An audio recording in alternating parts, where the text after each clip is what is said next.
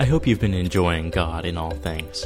We strive to bring reflections and quality podcasts to you every week, but it's not done for free. We ask you to please help defray the costs and bring the practicality of Ignatian spirituality to more people by making a few dollar donation. To make a donation and to read about what God in All Things has been up to, please visit godinallthings.com/donate.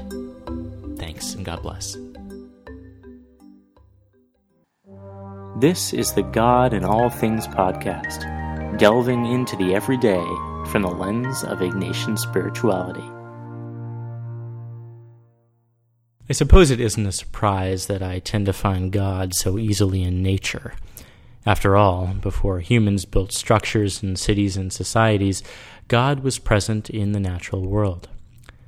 Among some of my favorite images of God, Jesus the traveler, God of surprises, Jesus the bartender, is God the artist. Walking through a state park the other day, I walked past a beautiful pond covered in thousands of lily pads in differing shades of green, yellow, red, and orange.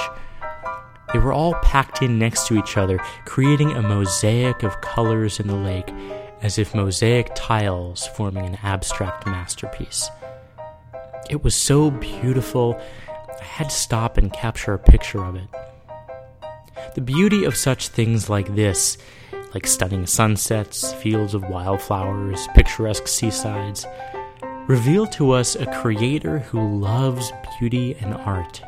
And we can see a glimpse of that God in ourselves. Humans have always been good artists and creators. Whether it's the art of designing a building or the art of creative cooking, human beings have this characteristic of God. It makes the idea of being made in God's image more meaningful. Just look at the goodness of God's qualities that we share: love, delight, creativity, desire, hope. Listen to this passage from Job, which illustrates God's power. You can read in it the beauty of God's creativity. Who closed the gates to hold back the sea when it burst from the womb of the earth? It was I who covered the sea with clouds and wrapped it in darkness. Daylight makes the hills and valleys stand out like the folds of a garment, clear as the imprint of a seal on clay. The light of day is too bright for the wicked and restrains them from doing violence. Have you been to the springs in the depths of the sea?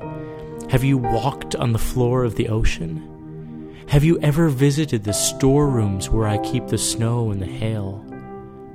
Have you been to the place where the sun comes up, or the place from which the east wind blows? Who waters the dry and thirsty land so that grass springs up? Can you guide the stars season by season and direct the Big and Little Dipper?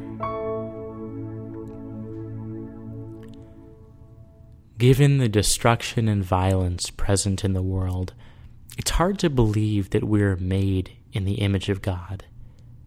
But if we can pause to recognize those God qualities already inherently within us, we discover the human potential for good. God the artist who lives within us all means we have the means for creative change, creative love, creative reconciling. Creative because we can create new things, better societies, more loving families. In the book of Revelation, God says, "See, I make all things new." We harness that creative power, symbolized by the mosaic I saw on the lake. How do you use your creative power to bless the world?